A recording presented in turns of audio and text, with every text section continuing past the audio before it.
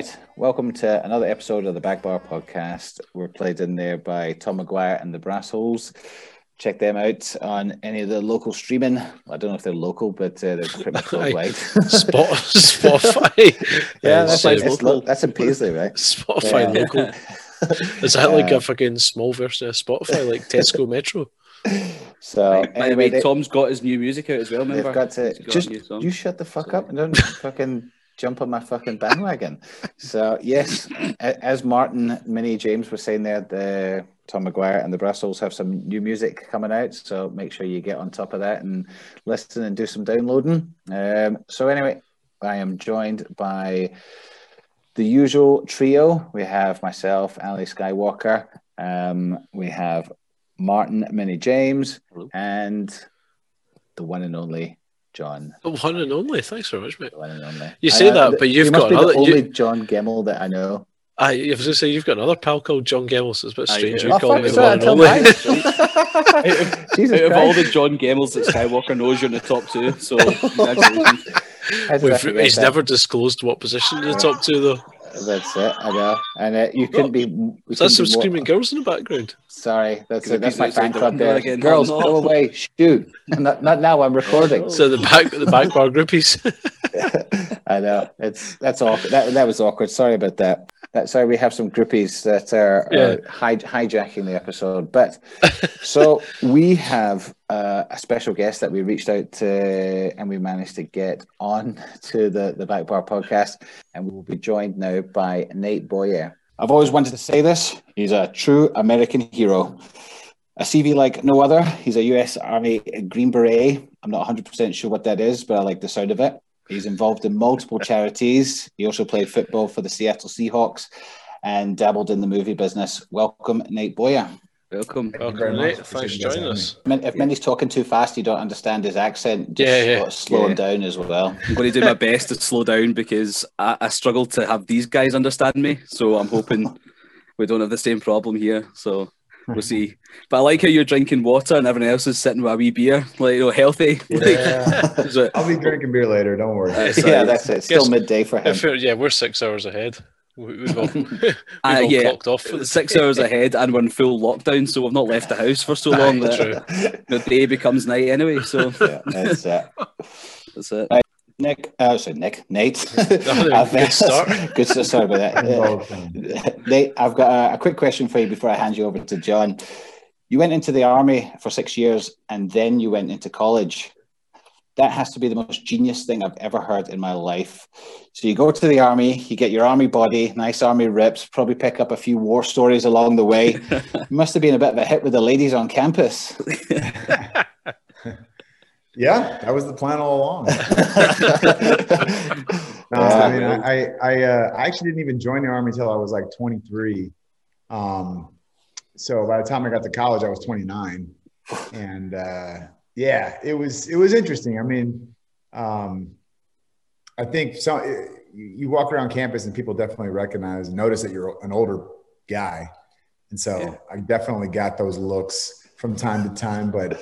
I think the football thing helped once I was playing football, and the story sort of circulated a little bit, and so it was a little more normal and less awkward for me at that point. And did you have to dress age appropriate and have your bandanas on and all the rest of it just to try and blend in? I've kind of dressed the same since I was like in third grade. So there's not a lot of change there. Pretty much baseball cap, usually, not always. Big T-shirt guy with some kind of a print on it, and jeans or basketball shorts. So it's pretty much the same. Sweatpants, maybe even. It was easy. College is easy, like at least going to class, because people don't really dress up, at least in the States. They just kind of wear whatever comfortable. Pretty similar over here, I think. Sounds cool anyway. I guess like touching on what Ali said there, it is a hell of a CV when you look, like, obviously before you come on and do a bit of research on what you've done. You've gone into the army, become a Green Beret, you've served 6 years there, various tours, then you've gone back home, back to college, played football, a walk-on football player. Then gone from there and become like a NFL rookie in your sort of early to mid-30s. And then after that, you've kind of broken into getting involved in the Hollywood business. And then I came across the really surprising bit of information when you put that all together, that you've only just turned 40 at the start of this year. And it's a busy couple of years. Yeah, myself and Ali turn 40 next year. As soon as I saw that, I was like, shit, we need to get our finger out our asses and do something. I'm not till December though. I'm not till December though. So. Oh yeah, you're the end of the year, whatever, but still next year. But yeah, I mean, we've also sort of touched on already there, joining the army and the Green Beret stuff, and you're saying you did that in your early 20s.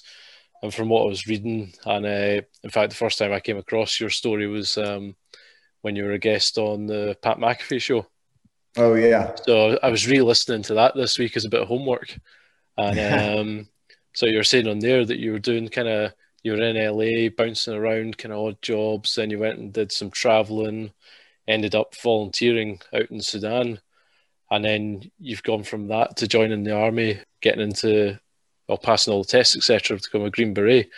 And the kind of volunteering in Sudan and becoming a Green Beret, they seem, on the face of it, to people like us, completely opposite ends of the spectrum. I mean, what took you from one to the other? Yeah, when I went out to the Darfur, I'd been living in Southern California for about 4 years after high school. Right. I worked all kinds of odd jobs, from fishing boat to, bicycle taxis to, being a messenger for the studios, like a courier for the movie studios and stuff like that. And I'd help work with autistic kids, right. Kids with autism, and help them make friends and like learn sports and stuff like that. So I was sort of like a big brother in a way. Yeah. All kinds of different stuff. But I just didn't feel, and also at that time, it was like all my high school friends were kind of graduating college and moving on into a career with their lives. And I was just like, not really sure what I was going to do or who I was. And 9/11 had happened a couple of years prior, when I was 20. So that definitely got me thinking about the military, but it still didn't feel like it was the right timing. And so I ended up volunteering in the Darfur because I just I'd been traveling a bit and I wanted to travel with a bit more of a purpose. And I read this Time magazine article about how they were so understaffed at these refugee camps along the Sudan and Sudanese and Chadian border. And so I called and tried to, get on as a volunteer, and all of them told me that because I didn't have a college degree or any special skills, there wouldn't be a good opportunity to volunteer. And oh, really? Wow. I just didn't want to accept no for an answer. So I flew myself over there and kind of figured it out when I got there. And I kind of just talked my way onto a UN flight and got out to the refugee camps. And that was like 19 years old sort of thing. What's that? Like 19, 20 years old, you did that? I was 20. I was like 23 when I did that. It was right before I joined the army. Right. Yeah, that's crazy. I've done all those other jobs since I was 19 and kind of just partying. It's crazy though that you're trying to volunteer to go and help, but you're being refused the opportunity to help someone. That just seems bizarre to me. Like, yeah. Crazy. I mean, I definitely understand screening people. Like I get that. Oh, yeah. You know what I mean? But at the same time, it was just like, they were telling me there was no way. There was just no way. And I was like, there's no way that there's no way. And so, yeah, once I got there, I mean, I received a little bit of friction as I was trying to make my way out there. But most people were, especially the local people, they were like grateful to have somebody, also an American, because, they had Doctors Without Borders and Catholic Relief Services and Child Fund, and a lot of volunteers from French-speaking countries, because down there French is those were colonized by the French, and so French is one of the most common languages. Yeah, sure. And so when they met somebody from America, because you guys know, like there's this mystique and this because of Hollywood. A lot of it's because of Hollywood, but there's also like this. The idea of the American dream and like all these things, which aren't necessarily the full truth, but there is, it is a great place. I love this country. I think I definitely, I personally I'm so proud to have been born here and love this place, despite all our shortcomings, which are many. But people in places like that, you know, they look at a country like America and they're just like, oh my gosh, like opportunity, you know, is the first thing. Relative freedom, and just very different from what they're accustomed to. It, you know, there's, yes, oppression exists everywhere in the world, but it's a lot deeper and stronger in certain places than others. And this is one of those places where it's kind of all relative for them, comparing what they've got going on to America, just a million miles away. And exactly. So like those people were so grateful, and that was one of the biggest things that sort of instilled my patriotism, was just how much they looked up to us. And even me, regardless of the fact that I didn't have much to offer, like I was out there helping, but I didn't have any special skills. I wasn't anybody special, but they were so enamored with this idea that I would leave what I had to come help them. You know, I thought that was so cool. And so then I just was like, man, I want to fight for people like this. And my last week in country, I actually got malaria, and this family took me in, put me up, like wouldn't let me give them $1. And they put this little radio in the room, and they had a Bob Marley cassette tape in it, which I listened to a bunch. And then I got sick of Bob Marley. So I started flipping through the stations, and the only radio station that came up was the BBC. And so I was listening to like a play-by-play of the Second Battle of Fallujah on BBC Radio. And it was talking about, you know, these Marines that were over there risking their lives. And I just made the decision right there. I was like, when I go home, I'm going to join the military.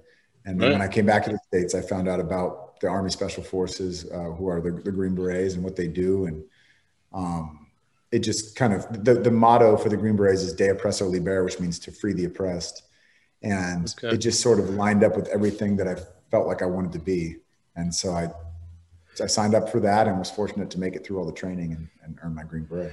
It sounds like, to be fair, from the way you went about getting onto the volunteer camps in Sudan and then getting through the Green Beret training, that you've got that kind of innate attitude of, if I'm setting my mind to something, I'm getting there, and I'm not going to be stopped. I think I definitely do, by any means necessary. You know? I think because of sports growing up, you know, I learned how to be a teammate. I learned how to have a bit of a work ethic, and that, you know, physical pain is it's a real thing, but like you get over it. You know what I mean? Yeah. But then I think because of probably my insecurity, or feeling like when I was a kid, feeling like I wasn't very good at things. And then being in my early 20s and feeling like I'm behind the power curve here, I think all those things fueled me, because I just thought I had to work that much harder than everybody else, because I'm not as good as everybody is. And so I did work that much harder. I think some people, unfortunately, they get those thoughts in their head, and that just makes them want to quit, because they're like, well, what's the point? I'm not ever going to be as good as that guy. And I'm like the opposite. I'm just like, maybe I won't be as good as that guy, but I'm going to work my ass off to do the best that I can. And oftentimes, you know, you propel past other people because of how much time you're putting in. I mean, talent only gets you so far, you know, and smarts and toughness and all these things that you're maybe born with a little bit. I don't know if you're born with toughness, but anyway, all those things that you're born with that you can't really control, they only get you so far. It's really how much time you're willing to sacrifice and commit to something, and how hard you're willing to work. That's what gets you where you want to be. Because I guess what we'd sort of touched on lightly was, obviously after your time in the Army, you went back to college at University of Texas, and you made the American football team as a walk-on. So again, not a thing a lot of people managed to do, and especially, I believe you hadn't actually played like proper football in high school. You hadn't been part of the high school team, that kind of thing. You just took it up kind of late in life. And I played baseball, basketball, soccer. Well, you know, football. You know, all these other things. And I was always like good at them, but not great. I was never like the best guy on the team. I just often like worked hard and would hustle. And, you know, I always had good endurance. but I never played football because when I was really young, my mom didn't want me to play. She was worried about the injuries and stuff like that. My dad played football and wrestled, and he had a bunch of, well, not a bunch, but he had some injuries. And then when I was old enough to make the decision for myself if I wanted to play, I think that was back to that insecurity. I just was like, well, I put so much time into baseball and basketball, and these other kids, they've been playing since they were like 8 years old. I'm never going to catch up to them. Like, I don't want to ride the bench and look stupid. So I just didn't do it.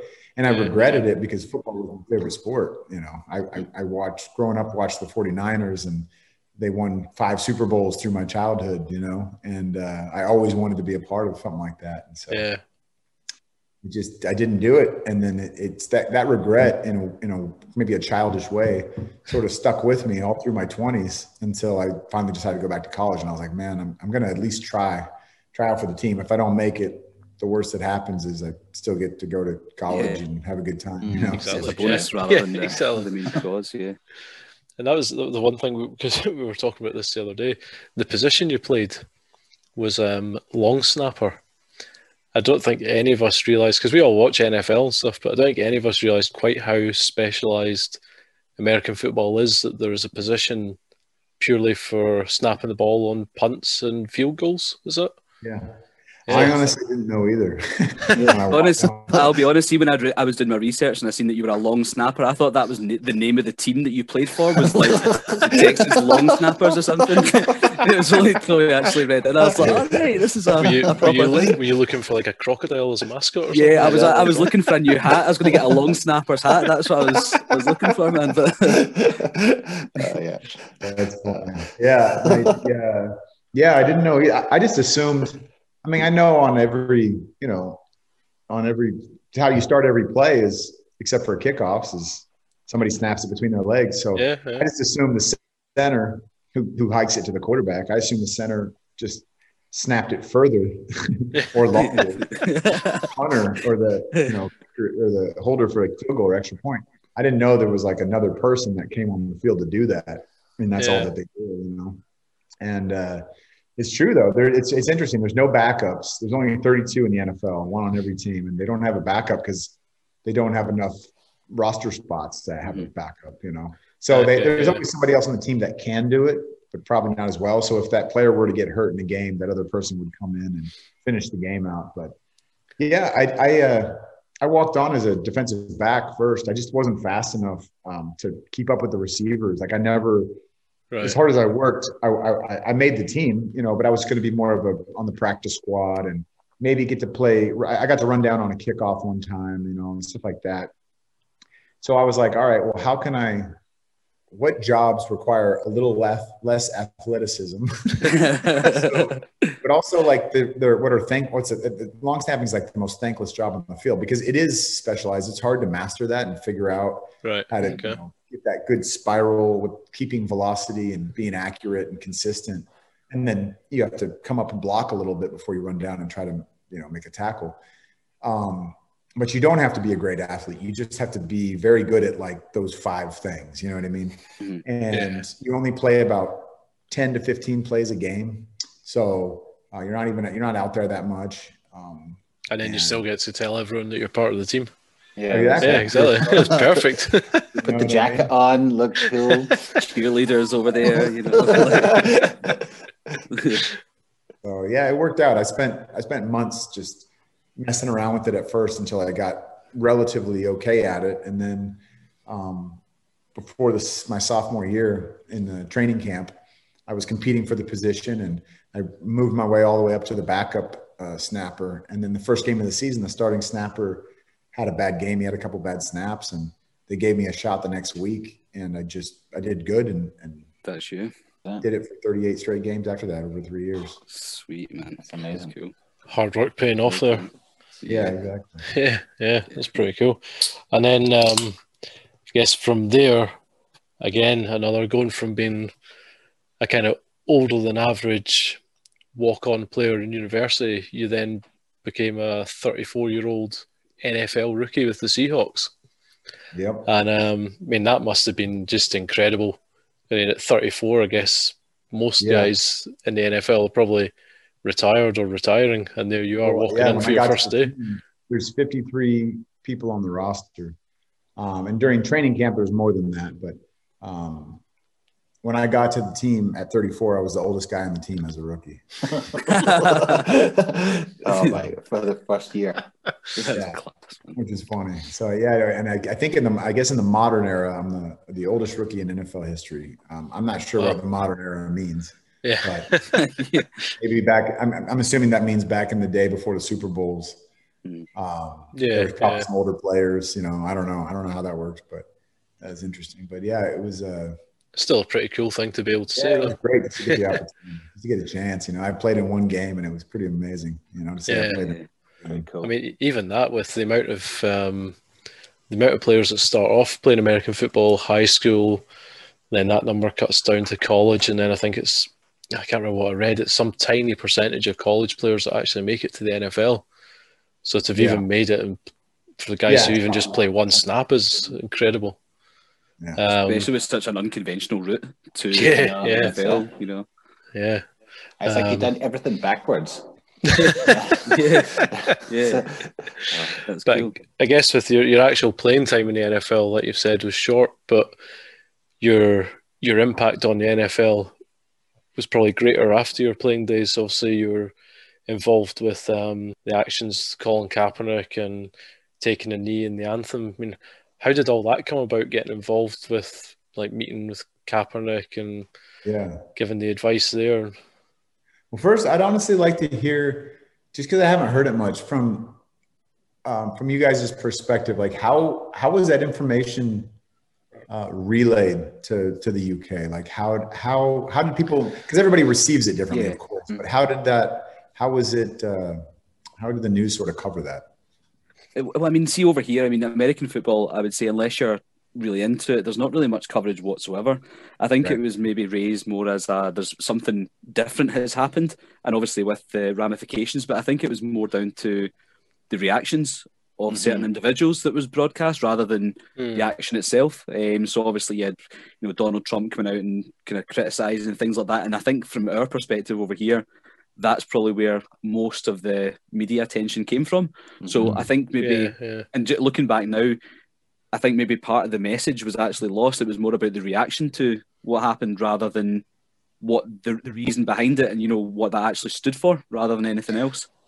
I think the other thing was, like, British people, that I suppose they are patriotic, but not in the same way as that Americans who don't play the national anthem before every single game and things like that, and they don't do all that and stand. And so when he started taking the knee, probably we didn't think that was disrespectful in any way. We just kind of seen it was a protest to certain things. So when there was so much hype on him being disrespectful, that was, and he said he was obviously trying to put a point. Was it the police brutality? I think he was protesting against. It wasn't quite understood as much, like, why it was so disrespectful. I think unless you kind of made an effort to read into it, you just kind of got these kind of hype headlines that players were taking a knee, and it was all made into, I guess it was spun over here as just being purely a race issue, as opposed to that was at the root of it, but it was all about the kind of, I guess, police brutality, social injustice, but it never really got portrayed in that way. A lot of the message got lost, I think.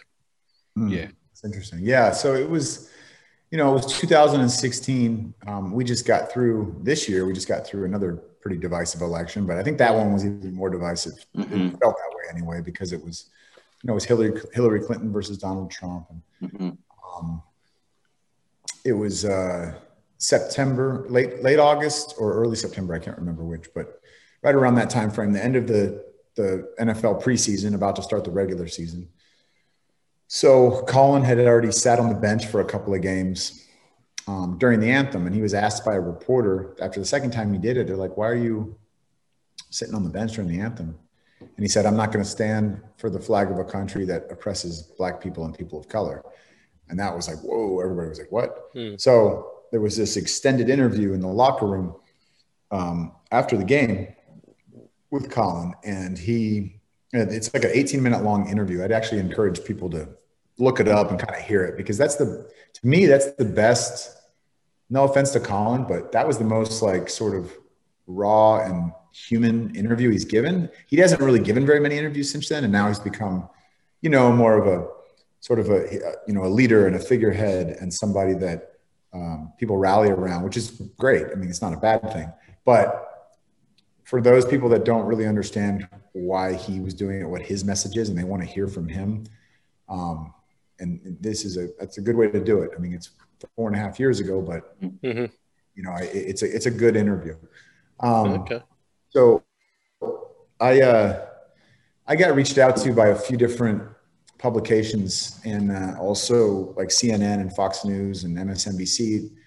They wanted me to either write an opinion piece or come on their show and probably argue with somebody else about why he's right or why he's wrong. And, just like what the news sort of does. And we're already in these very divisive times. And I just said, I don't want to participate in that. It's not going to help anything. I don't think it'll change anything. So I eventually agreed to write this open letter to Colin through the Army Times, which is a small, military publication not many people read. And they said I could write whatever I want. And I wrote it as an open letter to Colin, as if I had 5 minutes with him in the room, just describing why I feel the way that I feel, but also trying to understand, from his perspective, where he's coming from.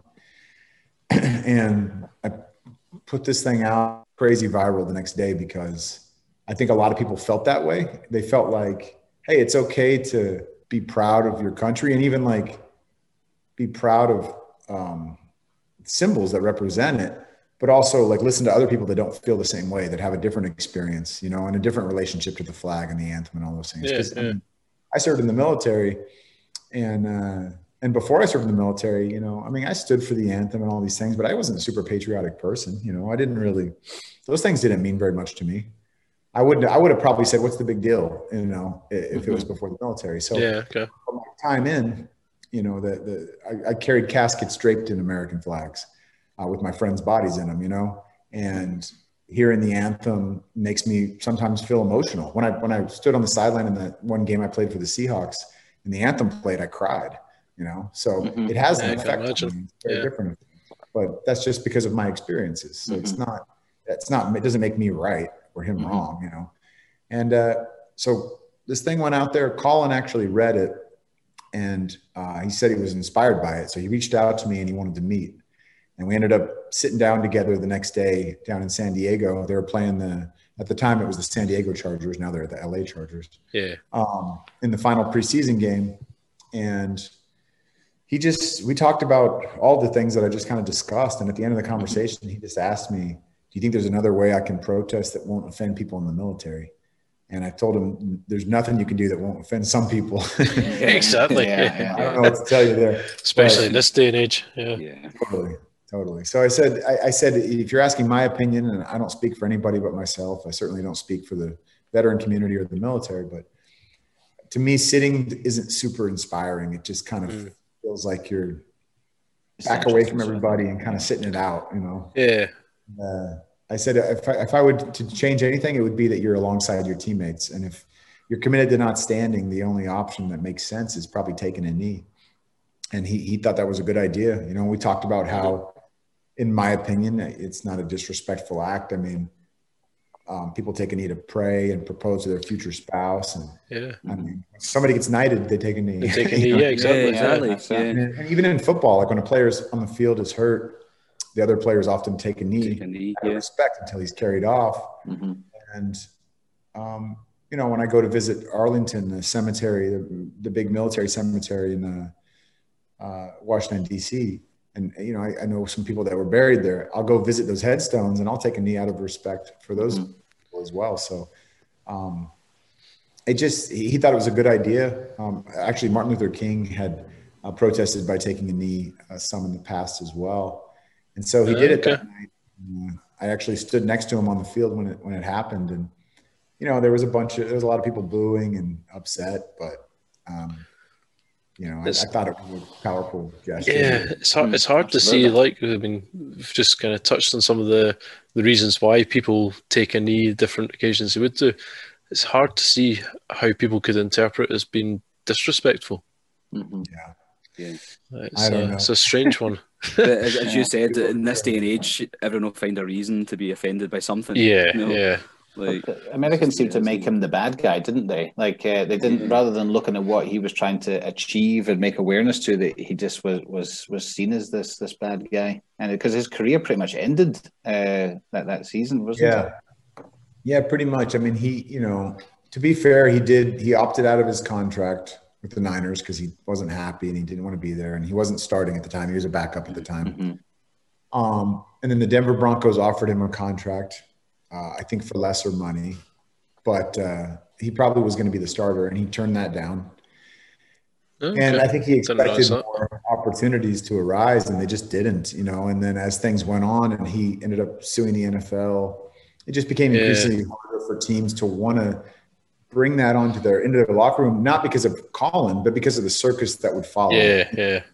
So it was a tough one, but there's probably some teams out there, some owners, managers that in their mind were like, I just disagree fundamentally with what this guy says and does, so I'm not going to sign him. And that's as wrong as that might be, it's also their right to do that. I mean, it's a business, Yeah, maybe you can't do much. It's a type of discrimination. I'm not sure exactly. I don't want to get into the total legality. I know. When it comes to if they weren't doing it because of his skin color and they were doing it because they just don't feel, they don't feel that what he was standing for was right, then that's their prerogative, I guess. But yeah, it's still a very highly debated issue as well. Yeah, but I think the only thing from that is I think now, obviously it was quite isolated into America and NFL and stuff, but we've seen now that even over here for soccer or football, all the teams take a knee beforehand, even in rugby. Did you ever expect the reach of that one conversation that you had with him to have such a kind of wide reach, worldwide, with the kind of impact that it's had? No, I had no clue. I mean, we were just having a conversation. I mean, I didn't even know if he would do it. I just kind of threw it out there. I wasn't planning on telling him to do that. He just asked me, and I kind of talked for a minute and I said, "What about this?" Because there was just at the start of February, there was the Scotland-England rugby match. And there was a big deal in the media in the days following that, because at the last minute, apparently it hadn't been discussed before the game, but at the last minute, some of the England players took a knee, I think most of them, and then some of the Scotland players who were standing closer to them kind of saw it and were like, well, we'll take a knee. So you ended up with about 4 of the Scotland team out of 15 took a knee, and then there's all these questions of, why didn't everyone take a knee? Do some people not show that they've shown that they don't have solidarity with the Black Lives Matter? Yeah, and gone full circle all this. now. Yeah, it was. That's a frustrating piece of this whole thing too, because there's a lot of people out there that think now that, if you stand for the flag with your hand on your heart, it means you don't think Black Lives Matter, or if you take a knee, you think that all cops are bad, and it doesn't have to be that way. It's not that way with most people. It's just we can be together on this thing, work together, and just kind of feel differently about that moment. You know what I mean? Hopefully working towards getting to a place where everybody feels pride in their country.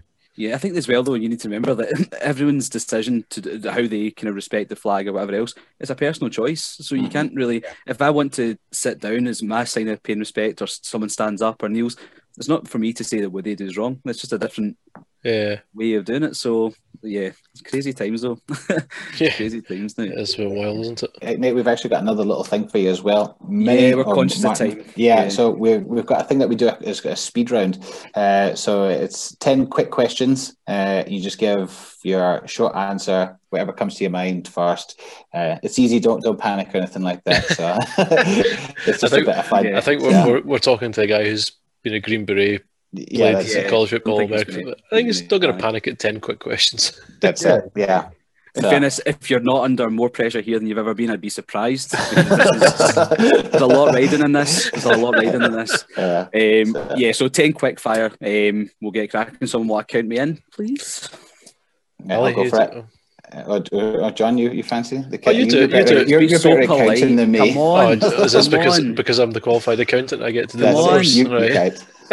Right. Okay. Here we go. You don't need to apologise for us. Right. 3, 2, 1, go. Who would play you in a movie of your life? Chris Pratt. Okay. Like that. Who is your man crush? Chris Pratt.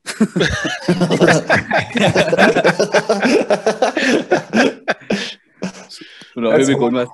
Actually, that's because that means I have a crush on myself. Yeah. So it's not Chris Pratt. Right, so who is it? Who are we going with? It's George Clooney, man. It's been George Clooney for a long time. Okay. Choice. Okay. What's your favourite holiday destination? Holiday destination? Home. Okay. Okay. Who was your favourite WWF wrestler? Oh, that's definitely the Ultimate Warrior. Ultimate Warrior, nice. Okay, awesome. Who's your favourite superhero? Deadpool. Deadpool, nice. A popular choice, that. What's one thing that you're really bad at? Oh, boy. Speed rounds. Okay. Okay, dogs or cats? Dogs. Good answer. What would your alternative career be? I don't. What is my career? I don't even know. Right? You're asking me. It's done lots of jobs. Firefighter. Right, okay. Who would be your famous celebrity woman crush? Probably J-Lo. J-Lo. Hey ho. Okay. And what is your favorite drink? My favorite drink, like alcoholic. Yeah. Well, like protein shake. You're talking to three boys from Scotland, man. That's all we drink. I love Scotch, but I love a good bourbon. I'm a good bourbon. Yeah. That is you. You've completed the speed nice. How did I do? 10 out of 10. 10 out of 10. You win. I'm pretty sure you must be talking to Chris Pratt. All of a sudden, you gave that answer too easy. Yeah. I actually know him. All right. Oh, there's a name drop. Charity I co-founded, and he's kind of his right-hand man is a good buddy of mine who was a Navy SEAL. And so, yeah, Chris is a good dude. If you want to put in a word with him, see if you come on the pod at some point, we wouldn't be upset. The only one condition is he's not allowed to say his favourite man crush is himself either. He's not. He has to say it's me. Yeah, he has to say it's you. I think he's married to Arnold Schwarzenegger's daughter now, isn't he? Yeah, he is. Yeah, that's right. Yeah. That's a power family. Right you were in that film. It's Den of Thieves. You were in with Gerard Butler as well. Yeah. So Gerard comes. Ali and I both stay in Paisley, which is where he grew up. So technically, we're kind of we're buddies with Gerard Butler. Yeah, that's what we're trying to say. we definitely went to the same bars here. Definitely. So does he not leave Paisley? Does he not leave Paisley about 20 years ago? That's not the point. That's not the point. What's it been like? I guess going from the army, then going through college, NFL, to obviously you've been in, like I said, Den of Thieves, and ended up on your IMDb page, and there was like This Is Us, Mayans MC. You're a 12 strong. What's it been like going from kind of what you were doing to breaking into the kind of Hollywood scene? It's really hard. It's super competitive, man. Super competitive. Right. I mean, I'm definitely lucky because of my background to get a couple of opportunities, and then a couple of other ones. Well, most of them. I mean, I had to audition like everybody else and all that. Right. Okay.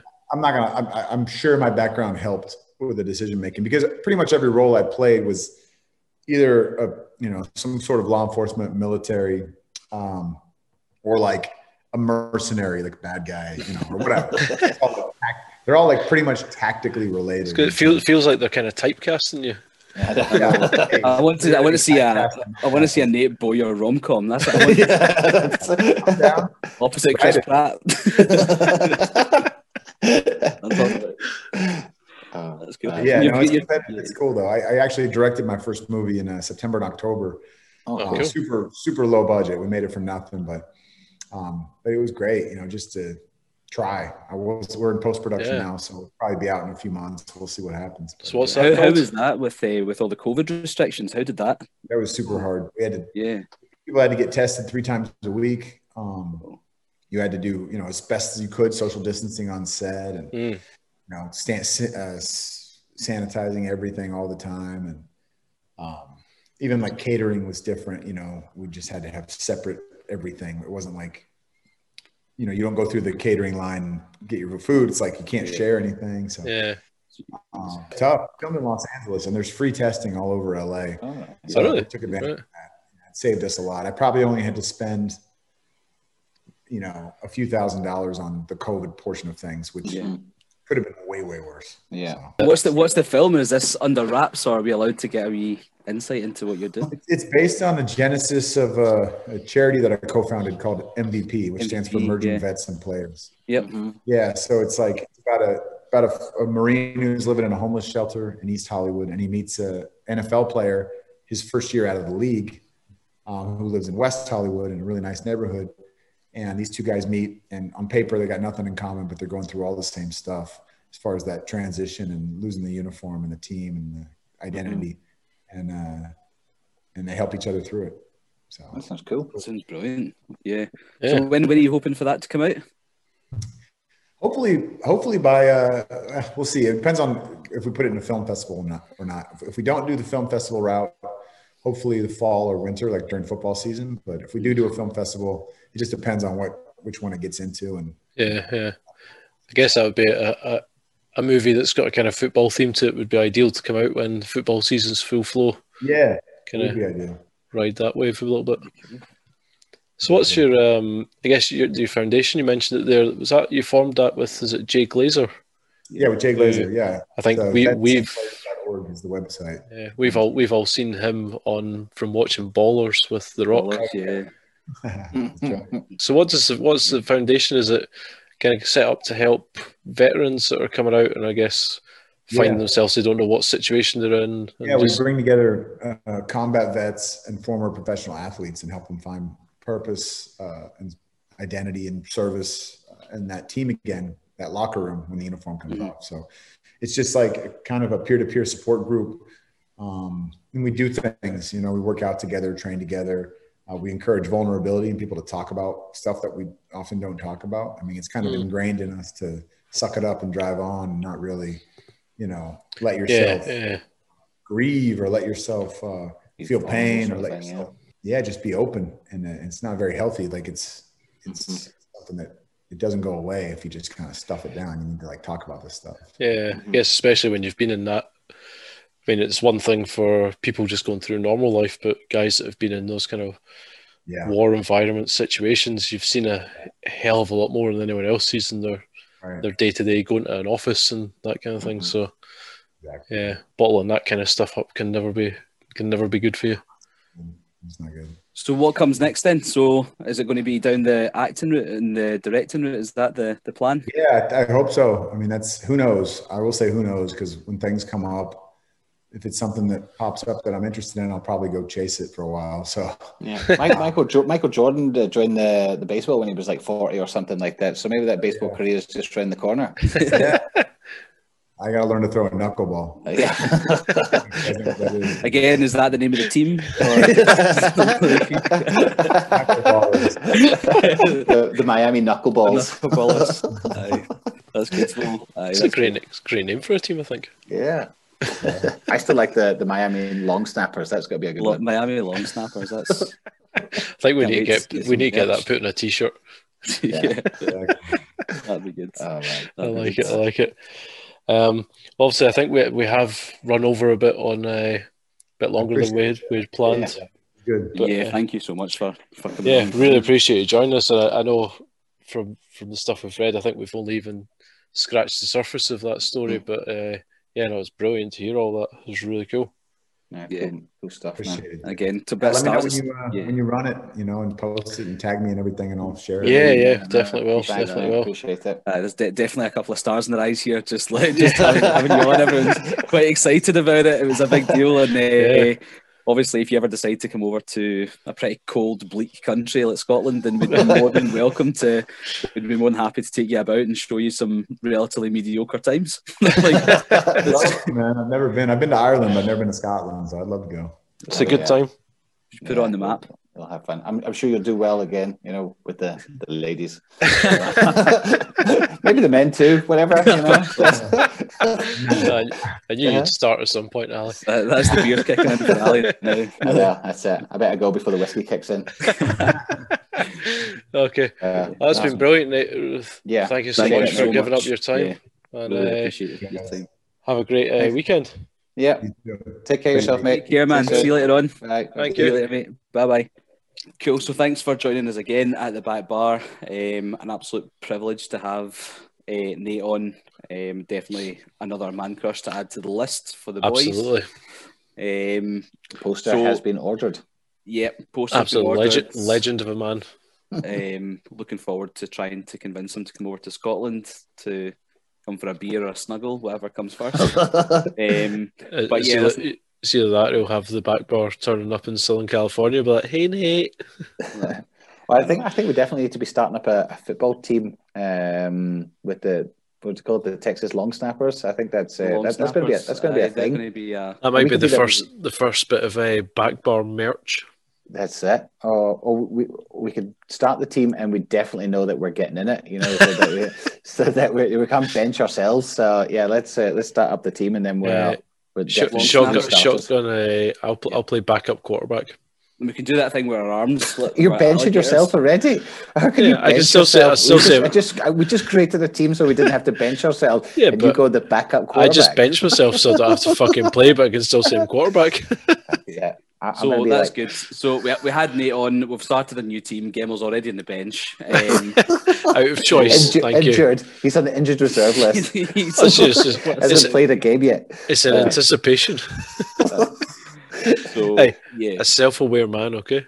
Self-aware man. So listen, again, massive thanks to Nate for joining us. A real pleasure to expand our horizons and hear a bit more about his incredible career so far.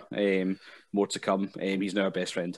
So, yeah, listen, we'll catch up with you again soon for our next episode. In the meantime, have a wee look through everything else we've got, and hopefully see you all soon. Thanks, guys. Stay safe. Thanks, everyone. See ya. Bye. Bye. Bye. Am I done?